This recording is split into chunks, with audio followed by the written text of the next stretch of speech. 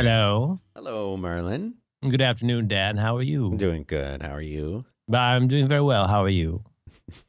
Good. How are you? How's everything way up there? Good afternoon. I'm very well. How are you? It's foggy. It was foggy here today, too. You were driving on the interstate this morning. You couldn't see where you were going. You couldn't see anything. It was just like that Twilight Zone episode with all the fog in it and the little city that got taken away. Wishing in the cornfield, that one. It's a good line. Yeah. The one where Burgess Meredith breaks his glasses. Yeah. Yeah, that sucks. Do you get a lot of fog there? No, not usually. It was quite extraordinary. We're entering into that time of year now. Isn't it like the seasons work differently? Like the summer in San Francisco is colder and more damp? You know it. Yep. Well, fortunately, as long as we're talking about the weather, we were very fortunate that it rained and rained and rained. And we finally got out of this really bad drought. Alex Jones, by the way, says the drought didn't exist. It was because they were literally throwing away water in order to save a 3-inch long fish. But we did actually have a really bad drought. And it's nice. We're fixing up our yard a little bit. And it's nice to be able to use the hose again, if you know what I mean. I didn't know. I know exactly what you mean. We got a new one. We got a nice, thick, hard hose. Alex Jones is here, I know. Not quite walking distance, but he lives real close to where I live. And yeah, can you hear him yelling from where you are? Only at night. When it's quiet in the city. I just don't understand. Why would he be standing? Why would he stand? I would love to in go front of his house with a rifle. Why is he doing that? Why is he doing formation? I'd like to go out there and see what's going on. Last night I was mistweeted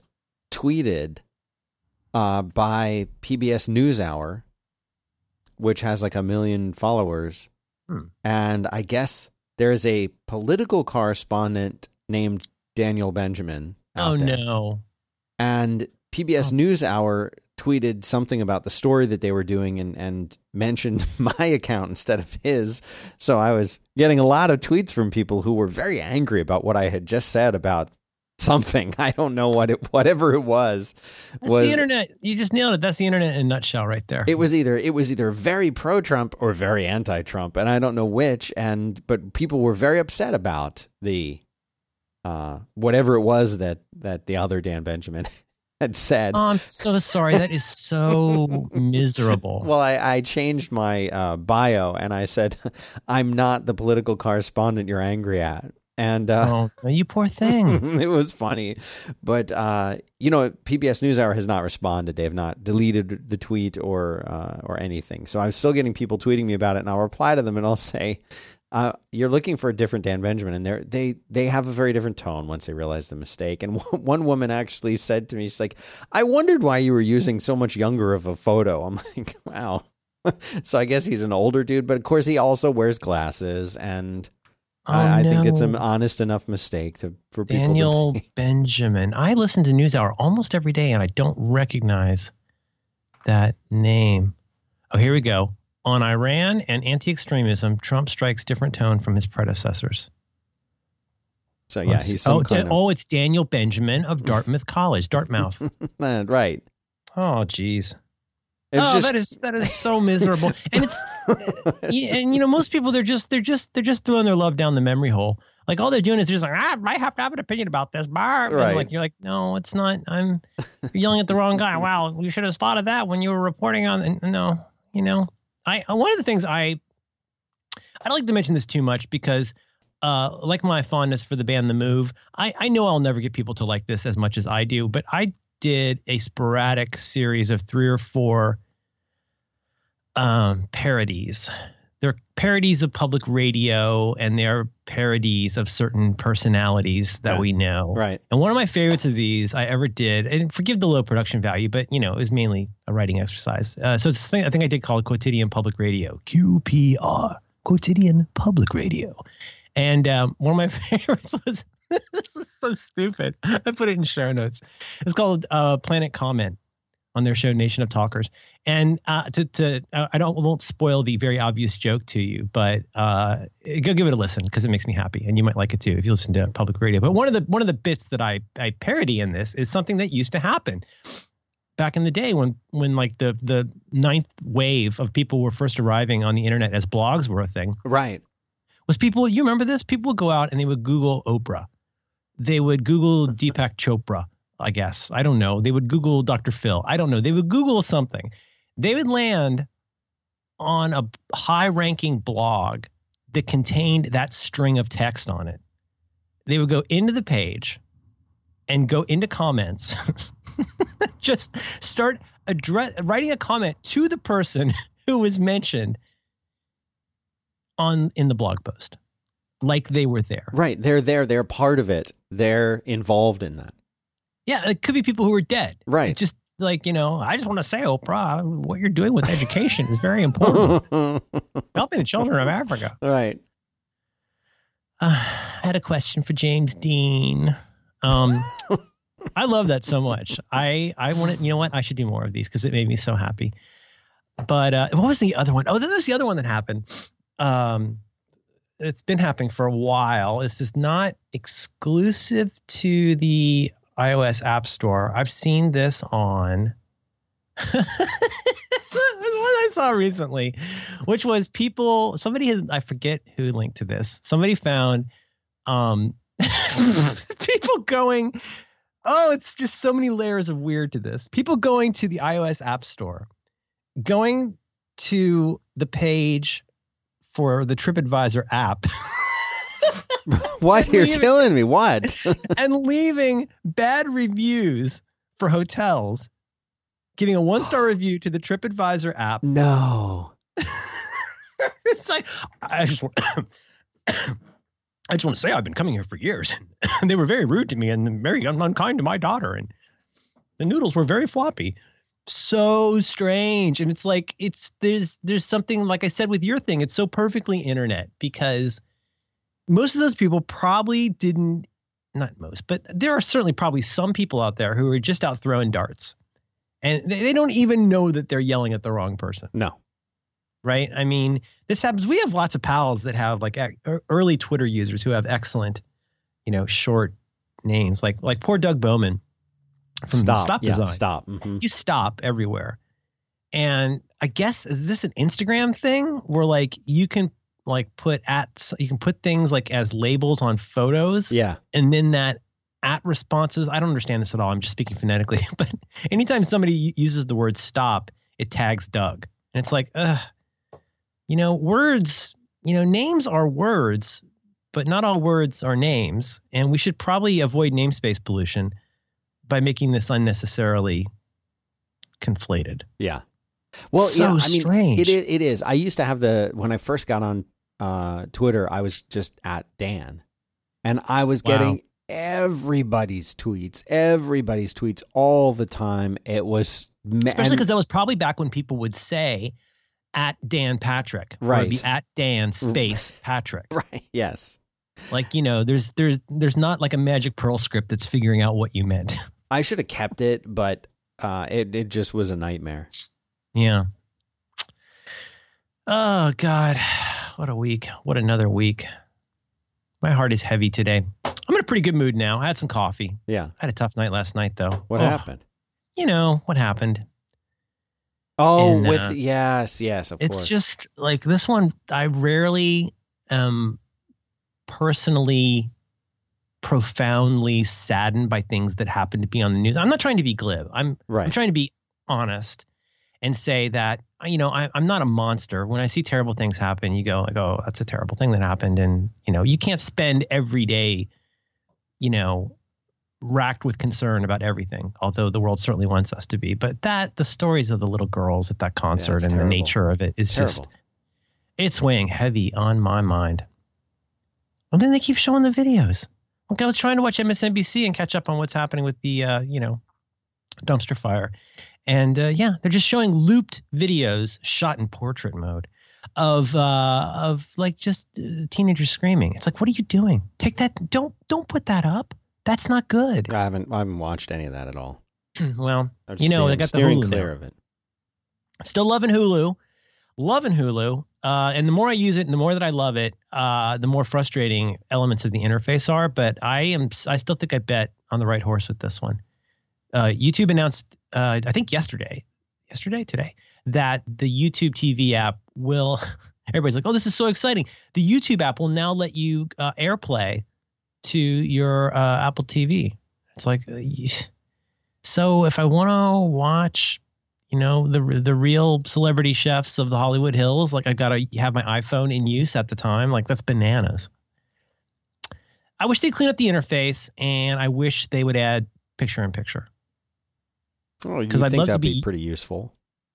Well, like everything that happens in the world, the TV ecosystem, like everything that happens, I'm sure it's there for a reason, or it has been left out for a reason, right? These are smart people who have lots of complicated deals. And I mean, I'm just guessing, but I imagine if at least one of the relationships you have with any of those media properties, those companies, if even one of those wouldn't want that, it would probably be a deal killer, on top of which probably Hulu wants you captive in their app, while you're using it. But I mean, it works fine on Apple TV. It's just that, I mean, I'll be honest again for the second time this week, probably the third time I've been honest this week. I have been watching a lot of CNN and MSNBC. And for some reason, when I go to flip to another channel, the other channel is almost always like at the whole other end of the dial. It doesn't seem to like learn what channels you want. You can say you expressly want this one and that one, but like it's kind of frustrating. But it is nice to have. It's a good service. That's all I have to say about that. Okay. I'm done being honest here. All right. I added Quotidian Public Radio, number 3, Nation of Talkers, Planet Comment. Social media expert Dr. Robert Chandler from On Focus University joins Connor, I think his name's Connor Nielsen, because you have to have all first names on public radio. Right. To discuss web-based community and user-generated content. Where would people find show notes for episode 325 of your Back to Work program? They can go to 5by5.tv/B as in brethren, 2 as in the number, W as in ladies /325. 325. I wanted to ask you a question. Are you still enjoying the Amazon Fire TV? That's a very good question. Like most people who have a TV, or people who have lots of set-top boxes in particular, I'm heavily constrained by HDMI ports. Right. And I'm not trying to sound fancy, but I mean, we've got Apple TV, Fire TV, Roku. At one point I was using the over-the-air antenna. Right. We got a PlayStation, and we've got a Wii U. And that's plenty right there. I don't think they make TVs where I could have all of those plugged in. Yes, you can get a hub, et cetera, et cetera. But occasionally, the cream rises where, like, if there's something we're not using as, pardon my saying, it's a very hard hose. I'll see if I can find a link. You know what? I unplugged it for now because it's not the newest one that gets the updated interface. And I have not been watching that much Prime content. Right. With that said, when I do plug it in and fire it up, it's great. It still feels the Amazon Fire TV. I have a Fire Stick, but I haven't used it much. The Amazon Fire TV still feels like the most beefy and capable of the devices. That's just my gut feeling. It wakes fast. With Apple TV, there is. It sounds trivial, but there's something like, I don't know, a 10 to 20 second interregnum while it's kind of firing itself up. Amazon Fire TV, boom, it's on. Right. Interface is there. It's going. Right. It's going. I think it's a very capable device, and I'm very excited. Is it a rumor or is it official that the Amazon app is the Prime TV app is coming to Apple TV? Is that official, or is that still just like a hot rumor? Yeah, I heard the same thing I think that you're talking about, which is that it was like a leak that's been approved and it will be announced at WWDC, among other things. Right. I've heard different things about it. I think it's credible enough, that we can anticipate that that's going to happen. And I'd be curious if it does happen, if that means that we can buy the Apple TV on Amazon again, if they'll let that happen. I mean, we have one of the newer generation Apple TVs, and then we've got a couple of older Rokus, and I have an Amazon Fire TV here in my personal private office. And I was thinking about getting rid of at least one of the Rokus at home to try and switch, because the Roku... Roku's fun, though. It's fun and it's pretty. It's cute. Like I like the Roku. It's a little bit old school. It's a little bit boxy. Oh, but mine are so slow. I don't know if yours are or not, but I've had everything. 3 of those. I've had 3, at least 2 Fire TVs, and at least 3, maybe however many. I think 4 probably Apple TVs. And I'm finally culling them, and it was really embarrassing because I had this box full of black and white pucks. It was really I didn't realize like how many of these I've had, but and so you're looking to just get rid of one of the Rokus and swap it out. And I'm feeling like that's a smart decision. You know, my whole philosophy is I try not to replace things if they're not completely useless or broken, you know, and there's that part but of you me also don't want kipple. No, I do not. You know, I mean, I think a case could be made that if you have a still relatively modern thing like this, like I once again tried Harmony because everybody talks about how great the Harmony remote and the Harmony hub is. Oh yeah. Well, it's garbage for doing anything with Apple TV, obviously. I mean, because doesn't really, you know, there's all kinds of stuff it can't do. But I'm keeping that around because who knows? I mean, that was really costly and it might come in handy. I think keeping the Roku around, I'm a big fan of the Ziploc bag. What I'll do is I'll take all the gear for that thing, put it in a gallon-sized Ziploc bag, and then you can toss that all and like, you know, you can cull that periodically. Like, I don't think you need 3 old Rokus, but having one around is not crazy. Right. Did I interrupted you? Didn't I? No. Yeah. Yeah. I'm interested to see what happens. I think we talked about this probably in the last few weeks, last month or so, as we talk more about this TV stuff. But yeah, that standoff between Apple and Amazon, however formal or informal it was not good for either company.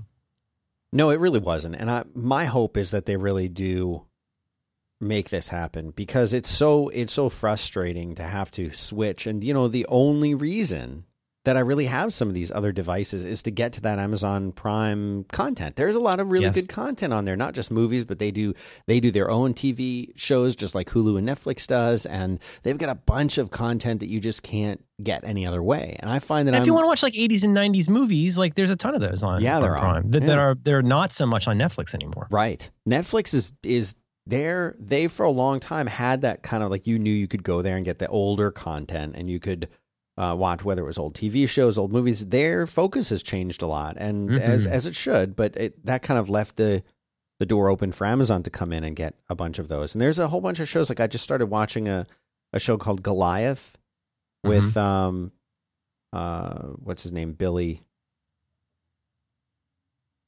Sling Blade guy, Billy Bob Thornton. He's great in it. So I just, that's only on Amazon. So it's like, great, I got to switch over to this ancient Roku. I think it's like a first generation Roku, or it's just so slow. Yeah, it's like I just dread having to type something in on that. It's interesting to look at the direction that stuff goes. Like we've talked a lot about voice, where it is my contention. I am not particularly insightful in saying this, but it seems clear to me that on John Syracuse's Infinite Timeline, the voice is where things are going. There are people who still don't want to use voice. There are people who today insist that they never will use voice, and they find lots of contra-examples of how voice is terrible for things. And, you have to nod and go, yeah, you're right. That's true for now. But like, look at the trend line. Somebody on Slack today was talking, actually Syracuse was talking about the Mac. And like, it's kind of difficult not to imagine on the Infinite Timeline, if the Mac is going to continue being around, doesn't it seem like it kind of has to have some touch capabilities on a screen at some point? If the Mac, just follow me on this. If the Mac stays alive, if the Mac is not supplanted by a super powerful iPad, if the Mac's going to be around for another 10 or 20 years, do you imagine there will be a computer in 20 years that doesn't have a touch interface? No way. I mean, yes, it can still have a keyboard. Yes, it can still have a mouse or whatever, Space Mouse title, like whatever they come up with in the future. Maybe it'll be a Minority Report thing with billiard balls.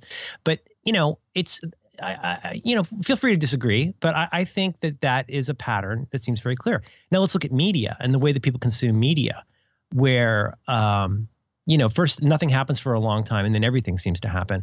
Well, as more people cut cords, more and more people are getting used to the idea of the pleasures and pains of a la carte viewing, realizing that it can actually be twice or three times as costly if you're not careful about how you do it. And, you kind of correct that over time. I've certainly done lots of corrections. But what is the trend? I mean, I think you are you're buying the hardware from these companies, not strictly because of who made the hardware and what it does, apart from what content you can get on it. Exactly. So almost every one of these pucks, this is a very large generalization, but in some form or fashion, most of them have lots of services except for one. And usually it's for an obvious reason. So, the Amazon Fire TV family has lots of stuff except for Apple content. Apple has lots of stuff except for Amazon content. And I think there's probably numerous other examples. Yeah, you know what? Maybe you really prefer the interface for certain services and apps on this over that. But I think that if you round it up over 5 to 10 years, you're going to find that people are moving to these devices because it has the content they want, not specifically because of who made it. And that there's still room to innovate there. Like, I still think there's room for Apple to really innovate there. I love when my phone pops up a notification to say, hey, the keyboard, you can type on a keyboard now. Right. I really like that. I'm not trying to give the Apple TV short shrift, but the big thing I guess I'm trying to say is that most of these companies have gotten in a sideways way, apart from Netflix, apart from Hulu, apart from these people who maybe even just started as either middlemen or content or are now content providers themselves, HBO. They want to be everywhere, which is understandable. Amazon is coming into this a little bit sideways because, they have that content, but I would guess that at least for now, they mostly want to sell you the puck. It's about the puck. And then the services keep you in the ecosystem and get you to expand. Suddenly I'm Ben Thompson. But we think of it as, will this let me watch the stuff I want and not make me feel like a dipshit when it's not useful anymore in 2 years? Yes. Right. I think that's a big part of this is there's this should I buy now? Should I wait? Should I whatever? But the bottom line is, yes, they all have Netflix. Yes, they all have Plex. There's a handful of these. You can probably get CNN and use your cable sign on. But from a consumer standpoint, we're going to look at the ones, or the people who advise on these decisions are going to be looking for the ones that let people have the most flexibility to do things the way that they want without regard to, other parts of that ecosystem. And again, now look at Apple. At this point, given what you can do with Apple, photos is still a big question mark with Apple. There's so much they're not doing with photos right now that is, and lots of other people have talked about this. I heard a podcast, I think on Upgrade, they were talking about this, how Google's announced a thing where it can use their facial recognition stuff to suggest who to share photos with. Yep. That'll be coming at some. Have you heard about this? Mm-hmm, I have. That's a really neat idea. And Apple, for example, I on 3 different devices now, I'm still tagging different faces in different ways.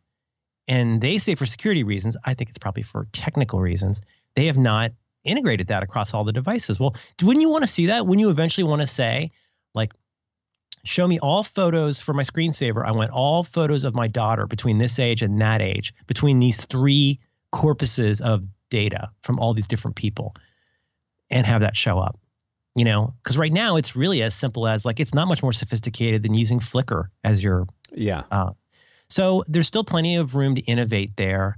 There's still plenty of room. I mean, I love stuff like unlocking my laptop with my watch when it works.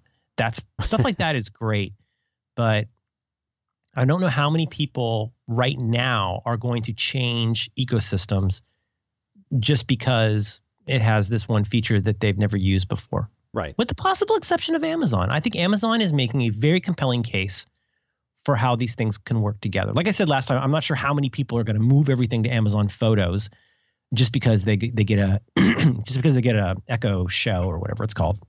Anyway, I'm rambling, but lots of room for somebody to probably an established player, but for somebody to jump in at this point. I don't think it benefits Netflix to make a dingus in the way that it benefits Google to make a dingus. Yeah. Because Netflix just wants to run on everybody else's dingus. They want you paying your $10 a month or whatever. That's all they care about.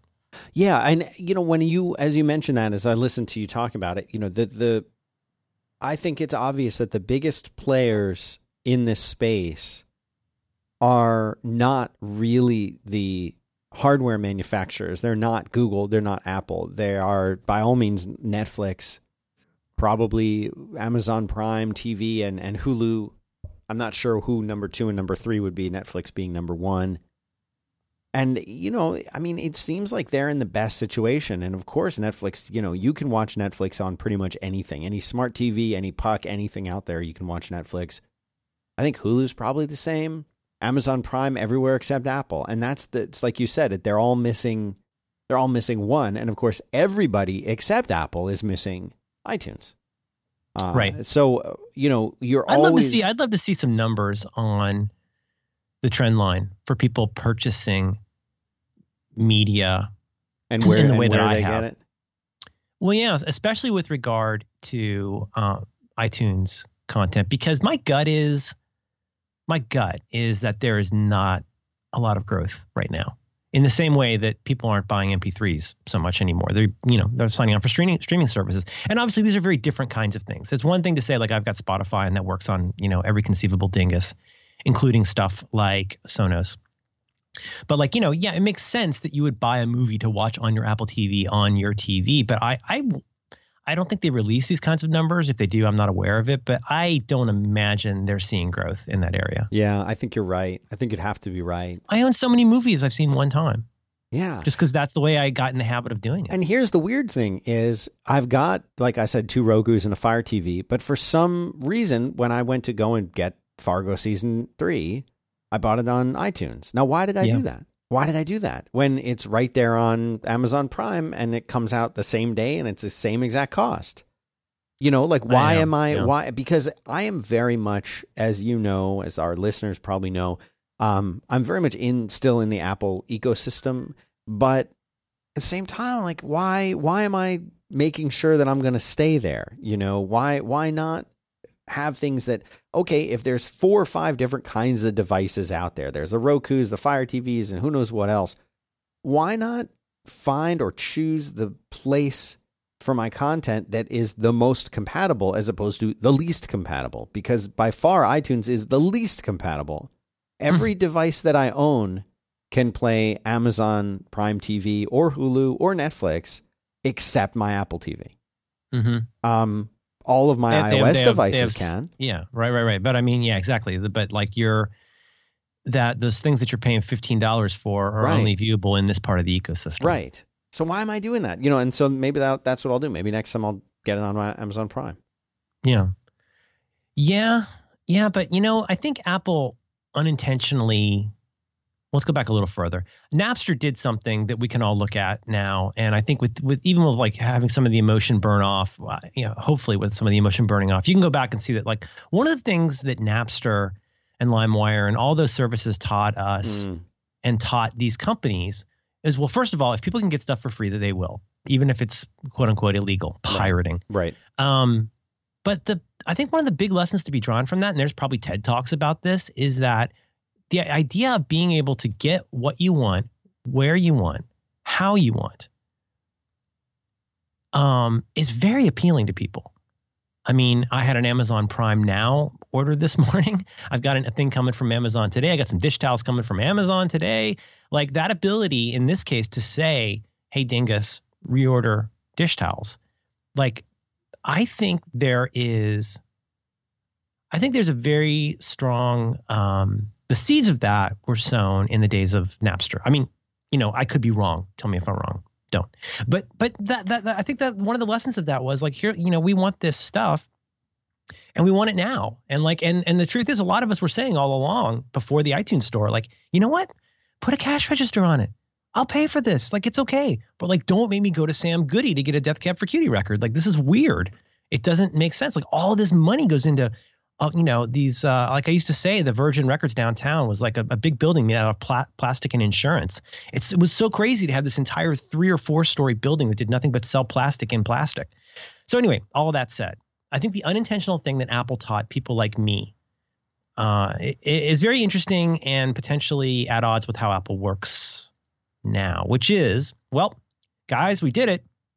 You can now come in and you can buy music electronically, digital copies of your music will be available. And if you lose the download, don't worry, you can always download it again. Then you come along with the not before iCloud, it was just iTunes Match. So iTunes Match, like all your stuff is going to be in the cloud. And you know what? If you have MP3s sitting around, you can go put them in the cloud. Yeah. It's okay. Yeah. They'll be available to stream from everywhere. And that actually was a very good service. It was very dependable. And then the dark times came and there were problems. And, obviously Jim Dalrymple is kind of the poster boy for this. But a lot of us have had these things where like, well, what happened? I tagged all this stuff by hand in Music Brains. And whether that's Phish concerts or demos from the Wrens or unreleased Long Winter songs, like I sweated all that. I put it in the cloud. Now I don't know where it is. I don't know if it's even there. It thinks it's a live Led Zeppelin record. Okay. So guess what? I learned that this stuff could be gotten legally with money. That's good. I could, for a time, have the stuff all available the way I want it, where I wanted it, and nobody screwed it up. I just got a big attic in the sky that was all mine to use. That was great. And then the dark times came. And now today, I don't even know what music I own anymore. I listen to so much stuff on streaming services like Apple Music. I watch a YouTube video. I guess what I'm trying to say is I don't love saying this as somebody who considers myself foremost, primarily a fan of music. That's my bones were made in my love of music and TV. But really, music is like how I kind of form my personality and for better or for worse. There's a love of music and the curation of music and mixtapes and that whole culture in the 80s. And now today, whatever. It's, all those Wrens demos might be gone. I don't know. Maybe they're in there or maybe they're a live Led Zeppelin record, but I don't care as much. I don't love saying that, but I don't care as much. It isn't like the days where you would carefully rewind your VHS tapes, put them into the sleeve, or you'd have your DVDs in a wallet or whatever, and you'd have them in alphabetical order.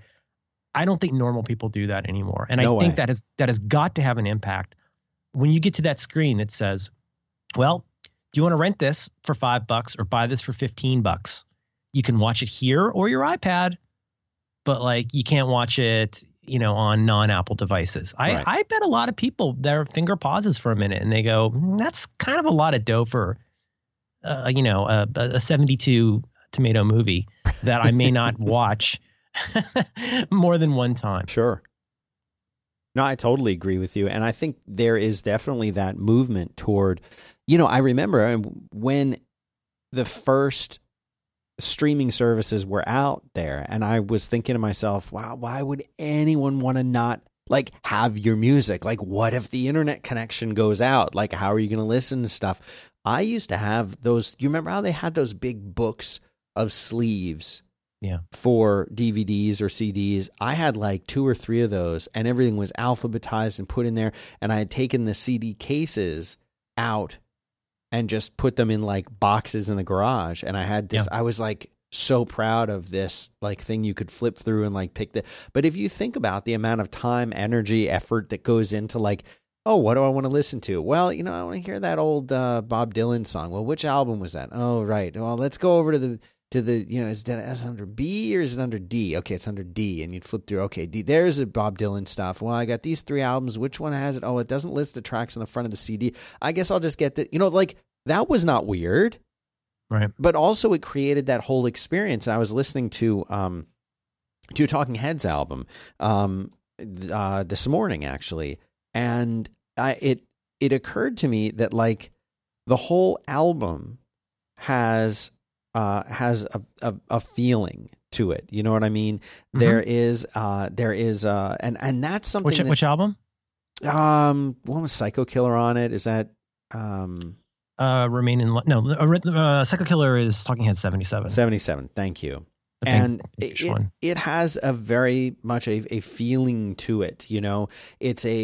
It's not quite a concept album, right? But it's very atmospheric, very tense and nervous, can't relax. Right. But it is, warning sign, warning sign. It sounds like he's really losing it. A little too much coffee for David Byrne or something. But it was, yeah, right. But it was, it that occurred to me that now we have we have Spotify playlists and things and Spotify will make its own playlists for you, which are pretty good. But, you lose that whole idea of there's an album and the album itself kind of means something, and the album itself is a statement, not just an individual song. And so a lot of the time, I think simply because the difficulty of putting a record on a turntable or getting a CD out and popping it on into the player, that you were more inclined to listen to something as a whole, like start the album and listen to it and let it finish. And the idea of doing that wasn't weird.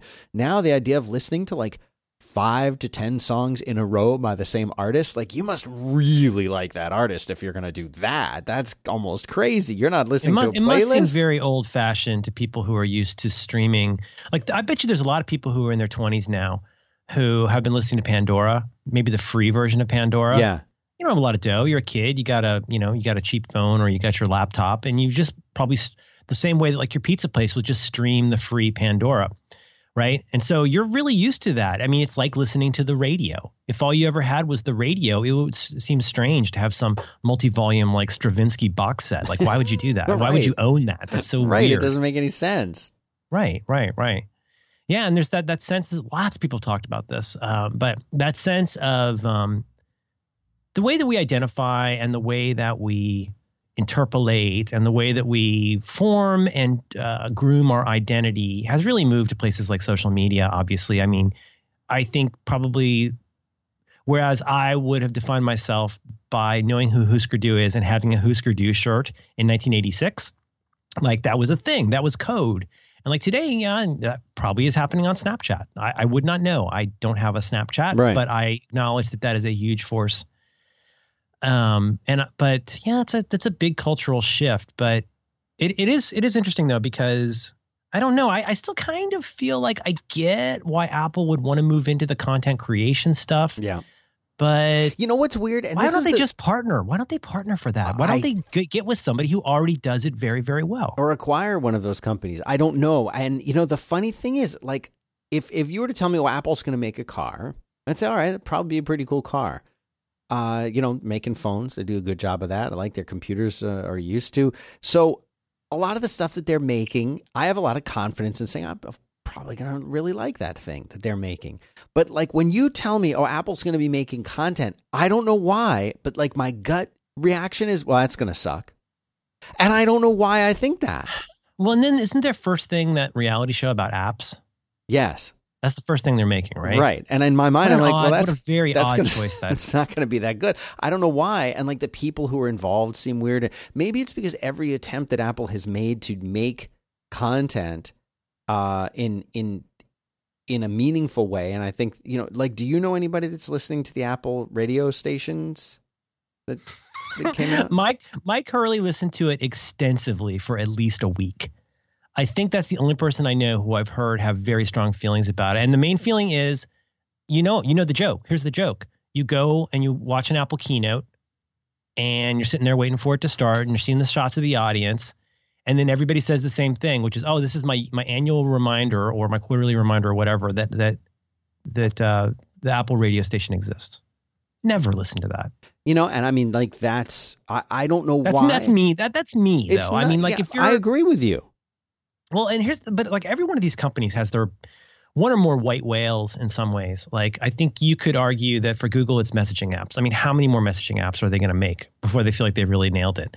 They've had so many messaging apps. And with Apple, one of theirs is social media. Mm-hmm. Like they've made these kind of flaccid, whacks at social media that have just utterly fallen short. People don't remember Ping. They don't remember Ping starting. They don't remember Ping going away. Do you remember Ping? Ping was a thing. Yeah, and I remember then Ping. It wasn't, and nobody remembers it even going away. There's nobody, I mean, is anybody going into Apple Music? I don't even know what it's called. What is that thing called? The interactive component. Oh. There's the thing where artists are supposed to be talking to their fans. No one uses that. It's called what? For You Radio Library. Does it even have a tab anymore? You got radio, library. I might have turned off the icon for it. I don't even remember. Connect? Is it not Connect? That's the App Store thing. I don't know the name. Anyway, well, there you go. I don't remember what it's called, but I've never used it except to accidentally click on it. So, yeah, I don't know. I mean, on the other hand, okay, so like Apple Car, I'm not a car guy, but like, okay, sure. again, seems weird to me. But like if you imagine Apple making a car, like I think they could make a car. I think if they said we're going to make a car and they really got serious about it and they really did it, like the car, they would make a car. Yeah, sure. But I feel like the idea of them making content that people really want to watch. No, you're no, I'm sorry. I see what you're saying. Yes. I mean, it is conceivable to me that if Apple made a car, it could be good. Yeah. But I mean, like there are these rumors going around, and at least in some of the reporting, a lot of insiders supposedly are saying, hey, look, making the whole big, donut in the sky for Cupertino, like took a lot of resources, like trying to decide what kind of chairs and doorknobs to make. Like, I know, I read that Wired piece on that. Is that very interesting? Like it wound up a lot of people for a lot of time. And there's supposedly the rumor is that there's murmurs that like, okay, guys, it's, time to stop planning your treehouse. Let's get back to here and work on these things we need to make. Yeah. Now, with that said, let's be honest. If they announce a Siri in a tube at WWDC, I mean, it's fashionable to go, well, I'd really want to have to see and I want to hear I want to buy it the first day. Duh. Obviously, I'm an idiot. I'm going to do that because I'm super interested in that particular space. And the truth is, like, I can conceive of Apple doing that very well because they do have a track record of Siri having improved. They are my ecosystem. And Apple also has a habit when they're, running on all cylinders, they are really good at coming up with something nobody saw coming. Yeah.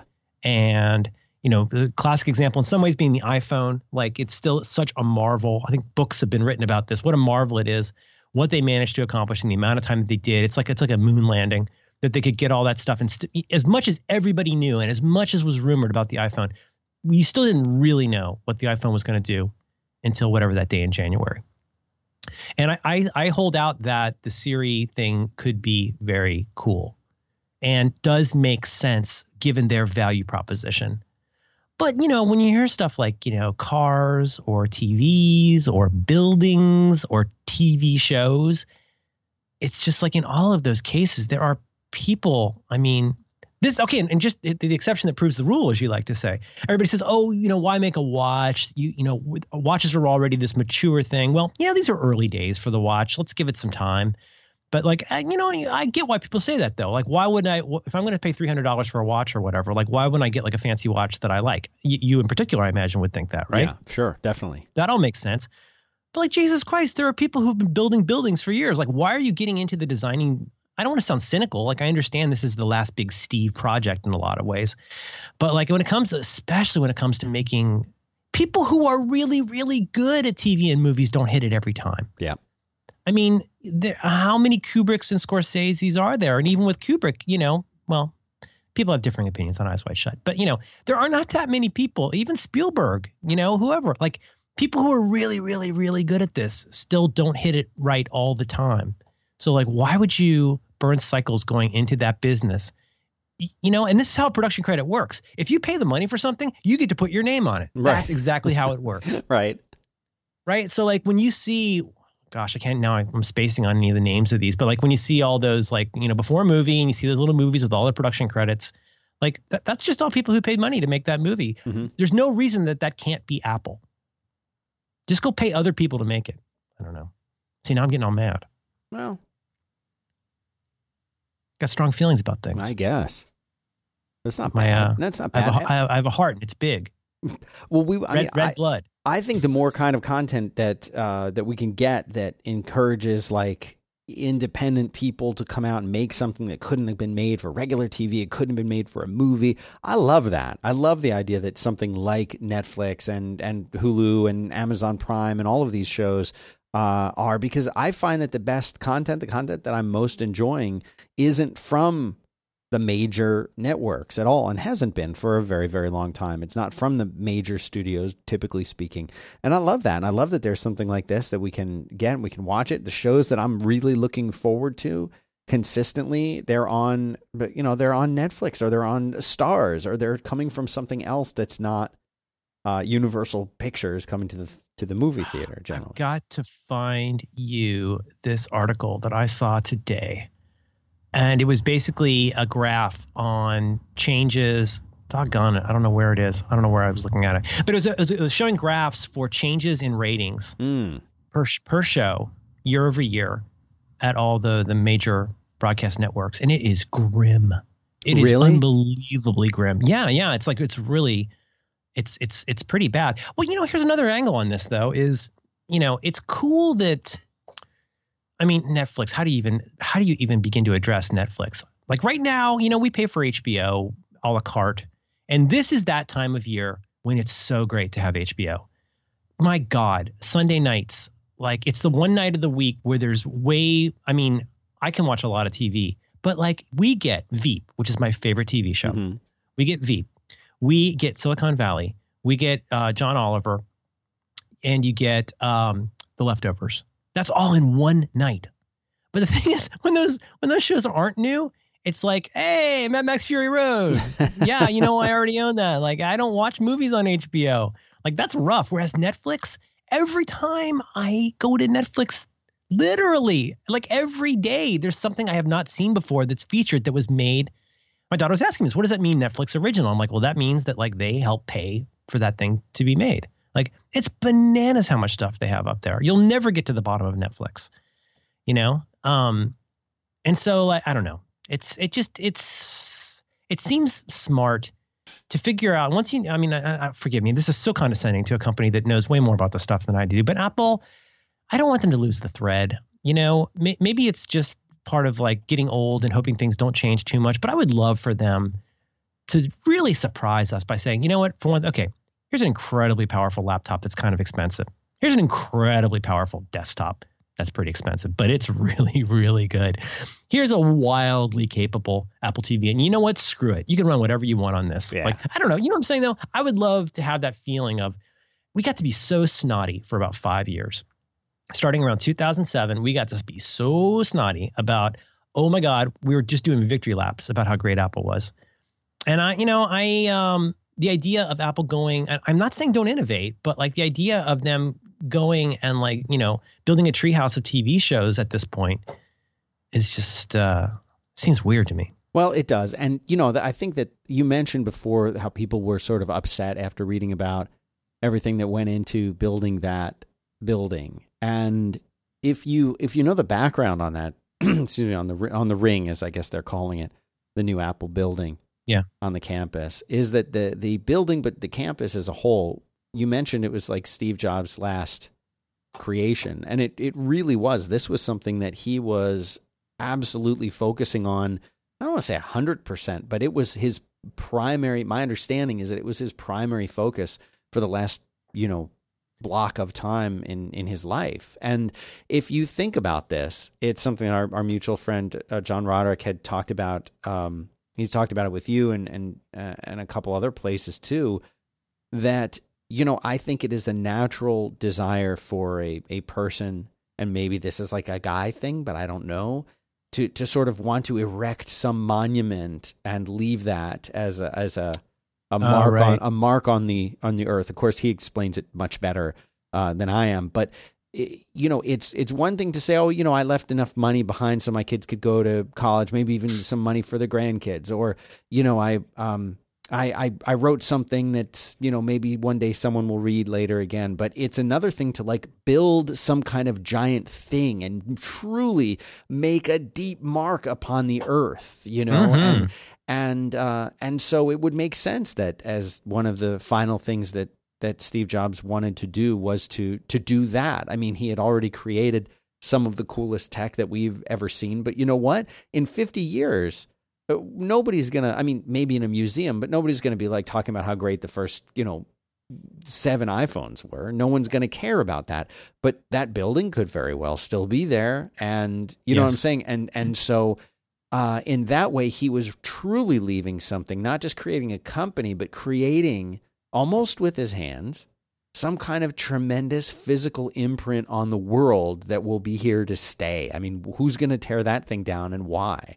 So, right. I think that there's something to be said for that. So, of course, everything that Steve Jobs cared about and was and focused on, the kind of attention to detail, his obsessiveness when it comes to just his general philosophy of things, like not wanting to have fans. So they came up with a ventilation system where you don't have to have fans. And, like all of that stuff that Steve Jobs was about put into a physical place. Like, yeah, that's what he was focusing on, especially when he knew he didn't have much time left. I think that's a very common thing as one gets older. I mean, you think about all the people who have made all the money and like gotten all the fame and they want their name on bricks and mortar. Like that's a pretty common thing. And that could express itself as an endowment. That could express itself, I mean, frequently. Like my wife used to work in development at Stanford and during the .com boom. That is one way to really get people's attention is to like name the cafeteria after them. Right. I want to return to a couple links that I have sent you via the Dingus, but first I'd like to hear about, if you'll permit, I'd like to hear about something that you like. I would like to tell you about some of our friends over at Blue Apron. Blue Apron, that's a better way to cook, Dan. It is a better way to cook. They're the number one. They can just run with that. They can run with that. That's theirs. I mean, you came up with it. You give it to them. That's what you do. Hakuna Matata. They are the number one fresh ingredient recipe delivery service in the country. Think about that. Think about those words. Recipe delivery service. They're not just, they give you the ingredients, but a big part of what they do is they figure out what the heck you are supposed to be cooking. And that's the toughest thing. You get home from work, and you're like, what should we have for dinner tonight? Well, I don't really know. Do you want that same chicken that I did? No, because we had that and we had leftover. Well, what do you want to do? You know what? Let's just eat this loaf of French bread until we're full. And that might taste good, but it's what a grim evening. You know what? Let's just eat this loaf of French bread until we're full. Have you not? You're saying you've never had an evening like that. Of course I have. And I've it's eaten sad. all the things. It's sad. And it's so sad. What Blue Apron wants to do is they want to they want to really keep you from being so sad. They want to make you have a little bit of fun in your life, and you can do that through cooking. That's their mission. They want to make really good food accessible to everybody. And they work with, sustainable farms and like all the stuff that you want, like local farms and fisheries and ranchers and all that good stuff that you would imagine. And that's what they do. They're all about that, sourcing from farms that have regenerative farming and pretty much everything that you would hope a company would do if they were bringing in food that's supposed to be healthy. They want it responsibly raised. And that's the kinds of companies that Blue Apron works with. And they have different meals all the time. That's the cool part of it. And I've made a whole bunch of these meals, and they really look like the pictures on the recipe cards. And I would say they're pretty easy to make. Like, it's going to take you a little bit of time, but you can spend that time with your significant other, with your family, having fun. Your children, speaking from direct experience, your children will enjoy eating the food more if they were involved in making it. I've seen this time and time again, especially with my little girl who doesn't like anything. One of the ways we get her to try new foods is we'll say, hey, why don't you help make this new food? And she makes it. Totally. She's willing to try it. Yep. So anyway, they've had their little hands on it. They got to rinse the farm egg and mix it all up and like cut up the onions and like it's a whole adventure. That's right. And you get all this fresh food. You don't even have to talk to each other. Dude, just total silence. Meal preparation. Don't make me get the French bread. I will get the French bread. So for less than $10 per person per meal, you get this and you get it delivered. It's a great value. No commitment. You only get deliveries when you want them. Recipes are based on your own preferences. You can choose your delivery options. You name it. They've got it. Go check it out. You're going to get, if you follow the special URL, you're going to get 3 meals free with free shipping. blueapron.com/back-to-work. Try it. They're free. It's a great way to see if you're going to like this service. You'll see how good it feels, how good it tastes. blueapron.com/back-to-work.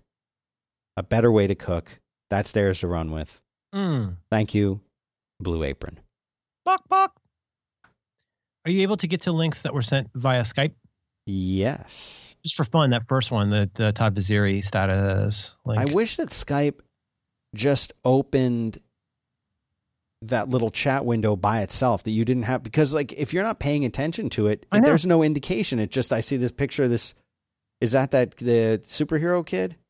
I send John Roderick probably three to 5 links a week in Skype, and I think he still doesn't know that he can click on things in a window in Skype. I like Todd. Unless you like have it open. Todd is he's a visual effects guy. Yeah, I think he's the best. Is he at the Star Wars place, Lucasfilm? Yeah, he makes Star Wars. Yeah. So, but look at that link. Isn't that funny? Oh, look at that. So this is in show notes. This is Todd having gone through his basement to clean out his collection of DVDs. It's just this massive, massive pile of plastic and paper. And he says this is 1/4 of the collection. Oh my gosh.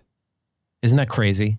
1/4 is, and it's this, for those who are not looking at this, it is just this massive pile. Oh. Yeah, look at it. He's got a Christmas Story in there. He's got Amelie. He's worked on Minnie. I feel creepy whenever I look people up on the internet. It is creepy. It is creepy. Oh, weird. Man, look at him. Rogue One. Look at that. Yeah, Tomorrowland. Strange Magic. Oh, my gosh. Winter Soldier. Transformers. Mission Impossible. It's Avengers. easier to list the movies he hasn't worked on. That's what I do. Yeah, it's called a bubble sort. All right, that's in show notes. And then click, if you would, please. You know what? I'm gonna use his pile as a show art this week. I love it. Whether he likes it or not. Can't stop us. Yeah, sue me. Dan is right. Dan is based in Austin. You can't touch him. That's right. He's expressing his true masculine nature. The main patent troll people are all here in Texas. So. Oh God! Now is that? See, I didn't want to bug Marco about this, but he posted a tweet about this. So was it a federal law that changed where you now have to be in the same state? Yes. Wasn't there some change like this week? Yeah, like yesterday or something. East Texas is such a cesspool. Did you ever hear that This American Life on patent trolls? Yes. Oh, yes, I did hear that one. Oh, it's staggering. And they're like all in this same little like mini mall with doors with no office behind them. So bad. It's so gross. All right. Click on that Vulture link. This is a vulture.com article from May 14th. Vulture.com. I'm clicking. It's loading. Titled The 2016 to 2017 TV Season in 5 Really Depressing Charts. So scroll down, and this is year over year. Whoa. Now remember, the last 5 years have not been banner years for network TV. But go and look. There is exactly one show that has increased in viewership across all of network TV. This is hilarious. Isn't it? Well, it's. I mean, depressing doesn't begin. And you know what? I've only heard of Agents of S.H.I.E.L.D. and Shark Tank. I haven't even heard of any of the other ones. Really? Well, Grey's Anatomy, I've heard of that. And of course, Modern Family. From you, but like I don't know if that's I think that's the animation one. Sure. Something called American Crime. Or that's at Bob's Burgers. Yes. 53% year over year. American Crime. The only show that I can see on here on any of the networks that has increased is a 3% increase year over year, and that is a show called The Bachelor. Yeah. And you know what? My friend is the producer of The Bachelor. That's cool. And Bachelorette. Supergirl is down. Because it moved. It moved to CW. Okay, that's a big asterisk. But isn't this crazy? Isn't this nuts? So basically, what we're looking at here, you can find it in show notes for this episode at 5x5.tv/BTW/325. I think I said that right. But basically, every show that is mentioned on here, and I haven't looked at the actual numbers. I'm just looking at these charts, but yeah, every show is down. And understand that like a year ago, it wasn't like this. It wasn't like that was their iPhone 6 year. Like this is like already. Simpsons down 4%. Bob's is down 7%. Something called Scream Queens down 50%. Ouch. MasterChef Junior. Well, that show's very stressful. MasterChef Junior. Yeah. Anyway. Little kids doing it? Oh, it's so stressful. Yes. What night? That's like 9-year-olds in like Trilby hats. And it's like, I've been cooking since I was 3. It's like, oh, shut up. You know they've been heavily coached. But still, it's very stressful to watch a kid have to cook competitively.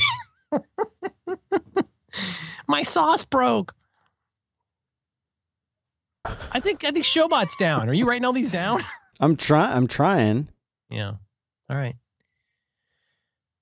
Sometimes, see, here's the stupid thing is whenever Twitter changes its API, whenever they change their API, which they do from time to time, it breaks the little thing that happens. And so anyway, Breaks a little thing. Now it's working. So anyone who is sitting on titles, type them in now. It'll work now. Yeah. I got nothing. Yeah. Nobody tells me nothing. All right. Well, we talked a lot about media. Yeah. I have some few things from listeners. Should we do some listener questions, feedback? Yeah, I love that. Listener Adam writes to say, I've used some habit building apps in the past and have even used a Pavlok. That's the thing that shocks you. These have been really helpful for physical habits that happen at a specific time, such as remembering to floss, doing physical therapy, etc. I've struggled more with cultivating mental habits where the goal is to think about things differently throughout the day. And wants to know if we have any suggestions for things like that or how we handle that. I'd like to do that one. You want to do that one? Want to skip it? No, let's do it. Yeah. I don't have a good answer. I think it's an interesting question though.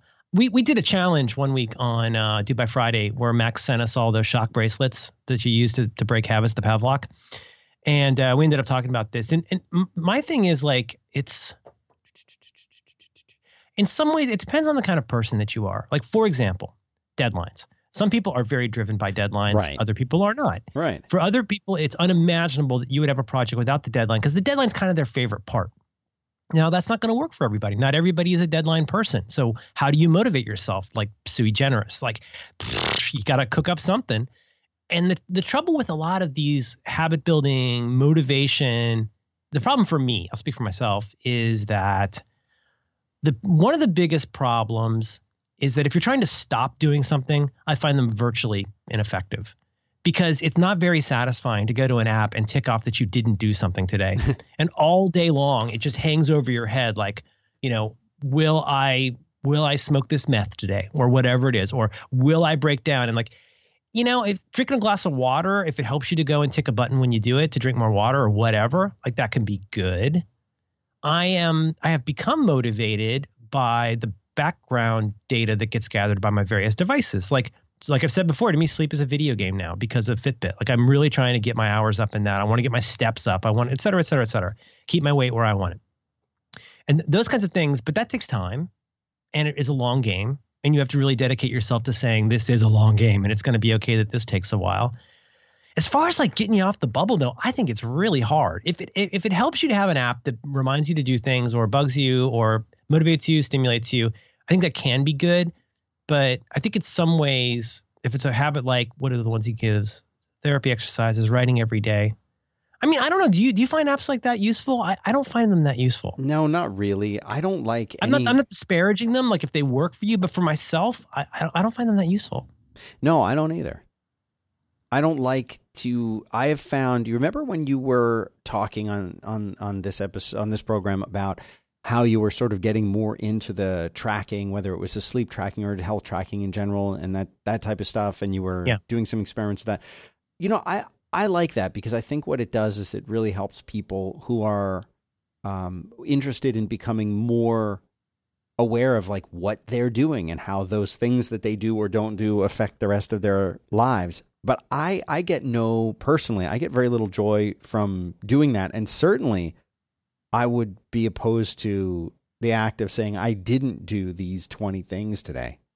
That just seems like a downer. Right. You know?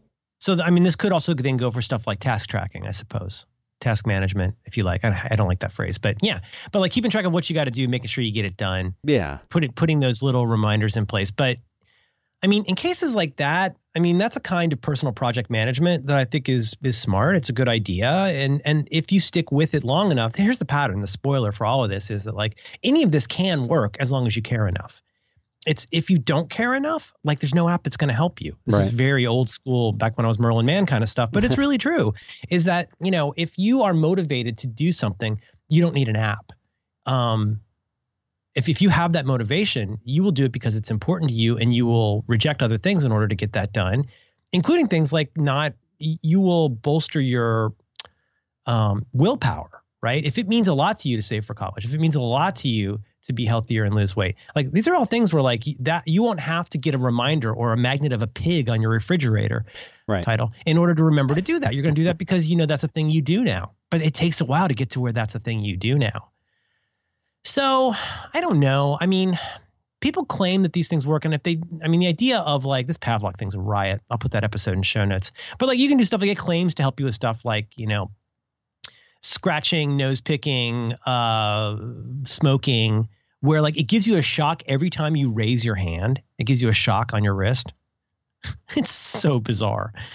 Like that's barely even a parlor trick to me. Nothing against the good people at Pavlok. But that's, so what's my advice here? Yeah, I don't know. I've done things like I've got an app right now that is running, but I don't pay any attention to, that records. The only thing it records, there is an app called Streaks. This one that I use, I don't remember what it's called. It pops up once a day and basically reminds me to work out for at least 20 minutes. And which I do anyway, because I always remember to turn my watch on when I go pick up my kid. I get like a 45-minute walk out of that, etc. I guess it depends on what you're trying to change and what the motivation is for doing it. And I think one instance where I could definitely see apps or services like this being useful are where you're flighty. Like maybe in your heart that this is important to you, but only ever occurs to you to stop drinking when you're hungover. Like maybe that's maybe a dumb example, but like you need some kind of a cognitive brace to like help you remember what it is you're supposed to be remembering. And for me, obviously reminders. Oh God, I'm so big on reminders. I don't overcook pasta anymore because it would never occur to me not to set. I mean, here's how weird I am. I am so weird that I sleep with my Apple Watch on. One of the first things I do when I get up, not the first thing, but one of the first things is I talk into my watch and I say, hey, Dingus, remind me to get my watch in 1 hour. So it's created a reminder. Then I take my watch off my wrist and I put it on the charger. That's just the thing I do, right? Like, okay, silly example, no stakes. But that's just a part of my, if you like, workflow that totally makes sense. I've just used the watch to remind me to get the watch. So when it's charged, I put it back on, I'm good to go. You don't actually need to charge it overnight. If you charge it twice a day for 45 minutes, you're generally fine. That, to me, that's an example of a kind of like a healthy improvement, is having a little pattern like that that you use. But I'm forever using it for stuff like reminders. So like if you have a good heart and good motivation to accomplish something, then I'll bet that there's an app or a service that can help you with it. My problem, one of many, is like I just get so freaking sick of devices beeping at me to do something, because it's rarely at a good time. I don't find that motivating. The bottom line is this: like, you got to find the thing that you care a lot about. And then you got to make it a pattern. You got to make it something you do over and over. No matter what it is you want to do differently, you've got to just really start doing it differently, right? I mean, you've got to get up early and write. You've got to get up early, and my wife went running at 5:30 this morning because that's a thing that she does. Right. I mean, that's not a very happy or life hacky answer, but like one day at a time, like start building those paths. As far as, in particular, what he asked was cultivating mental habits, where the goal is to think about things differently throughout the day. I mean, for that one, I would say, here's one. This is what would work for me. I love walking. It's so important to me to be able to walk. I mean, just for endless reasons. I love walking. I don't like being in a car. So, if there's a time of day where you'd like to have that break, why don't you schedule time for like during your lunch hour at work, if you can take a walk. Take a walk and have a thing that you're going to kind of be thinking about during that time. Just kind of lightly thinking about it. That's one way to do it. Have a light lunch and take a walk, or take a walk, then have lunch, something like that. Get up earlier and work on it. Try journaling. Get a gym membership. Yes. Go somewhere that's different from what you do and let your mind do its thing on its own. You could look into stuff like mind mapping. I don't know of a way to change your wiring to where you want to cultivate a mental habit differently, except through the meta challenge. I mean, how do you get a habit about habits? You just got to keep doing it over and over. That's key. Key with a habit, repeating it. Yeah, that's what makes it a habit. Mm-hmm. That's how you know it's not like, Welsh rarebit. And you can't replace an old habit unless you have a new healthier habit to replace it with. Probably. For me. Yes. That, you know what? I'm going to say I 90% agree. If you have some kind of a mouth thing you do, whether that's smoking or eating or whatever, like you probably want to find a different mouth thing to do. Should probably cut that out. What time is it? Well, you want to tell me one more thing that you like? Sure. I can tell you about Squarespace. Squarespace! Have you heard of it? Do you know what they do? I sure have. It's a better way to website. It is. And that's a nice way to say it, isn't it? They can have that, right? A community of home webmasters. There you go. Locally sourced, responsible farm aquaria.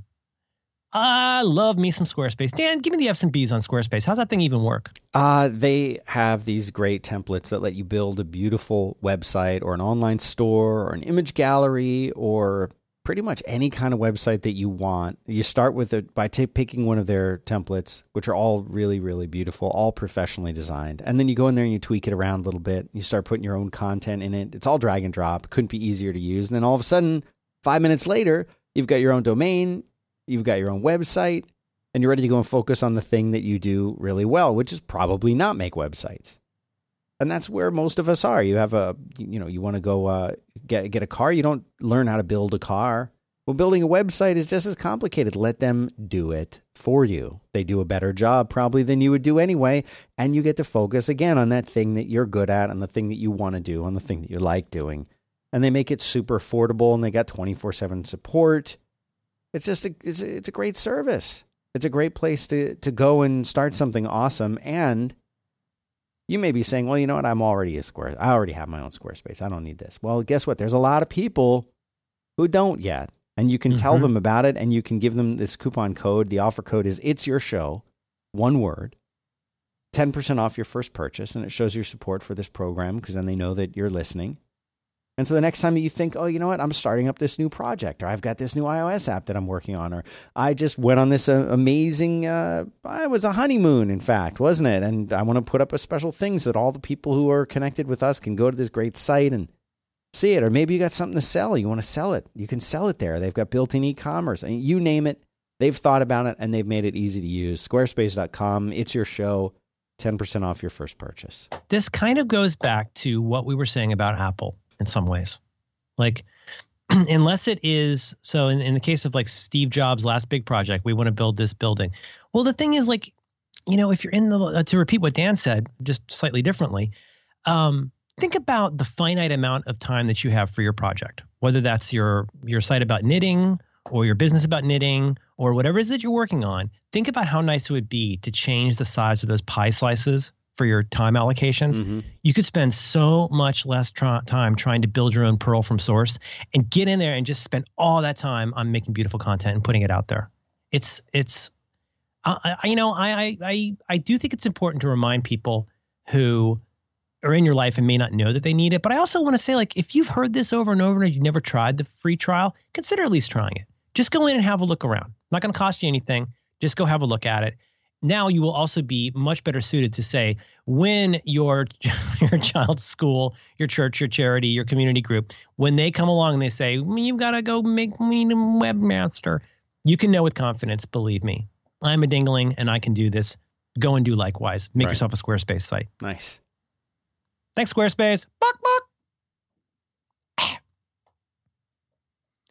was thinking about biofeedback.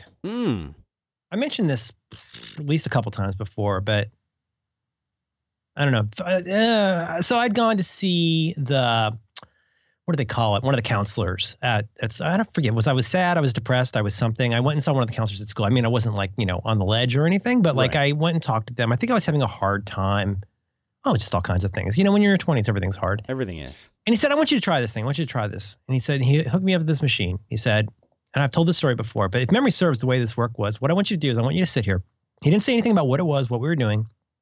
Oh, he says, just give me like, 15 minutes of your time here. I want you to just sit down. And I think if memory serves, he connected some kind of a dingus, either a finger dingus or a wrist dingus, but something pulse-like, something like that. Right. And I think it was something as simple as, now what I want you to do is just sit here and I want you to try and change that light from red to green. And I was like, well, how? He's like, I don't know. You tell me. You figure it out. But I want you to sit here and I want you to change that light. Long story short. And I hate to spoil biofeedback for you. But eventually, by the end, I was able to do it a little bit by thinking and trying and doing everything. And eventually, I realized, like, if I made myself calm the F down, I could make the light change.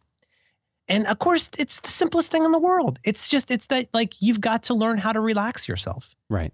But like it takes that concentration. In that case, that was a very useful device. As simple as that little device was, it was a way of showing me how well I was doing at the thing that I was trying to do. If you have an app for that is useful for you, that's a good thing. But it doesn't change the fact that you're the one who still has to you got to do the work. You got to do the work. I remember in the 80s, I had as a little kid, it was a little blue box with a switch on it, a volume, the kind that where you turn it on and it also works as the volume dial. And it had a little what looked like a headphone jack that connected instead of headphones to a little Velcro thing that you would put around your finger. And it was very much intended to be the home version of what you're describing, where you would sort of calm yourself in a way, but it made this noise that sounded almost like a little Geiger counter. And you would... Was it your heartbeat? No, I don't know. Well, no, I don't know what it was reading, but it claimed to be reading something. And that, in fact, if you would calm yourself down, then the little tone would go like that. And then, almost like a theremin? Yeah, almost like a little weird, crappy theremin. But I'll tell you what, here's something interesting. You know how they talk about the Tibetan monks, the Buddhist monks who can they can control their temperature, and they would go out into this incredibly frigid part of the mountain where they were, where it's like below zero, and they would put these wet towels or blankets on them, and that the monks are so able to control their body and mind that they're able to warm themselves up despite the cold temperature around them, warm themselves up and actually generate so much heat that the steam will come off of the blankets. This is a studied thing. Scientists have studied this.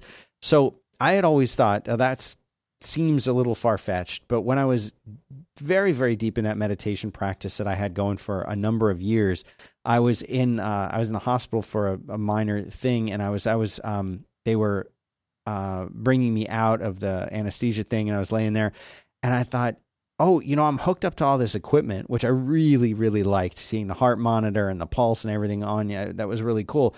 I said, I wonder, like, I should be able to, slow down my pulse and everything else, by just going into a meditative state, right? And I mean, they like want you to lay there for like an hour after you come out of the thing.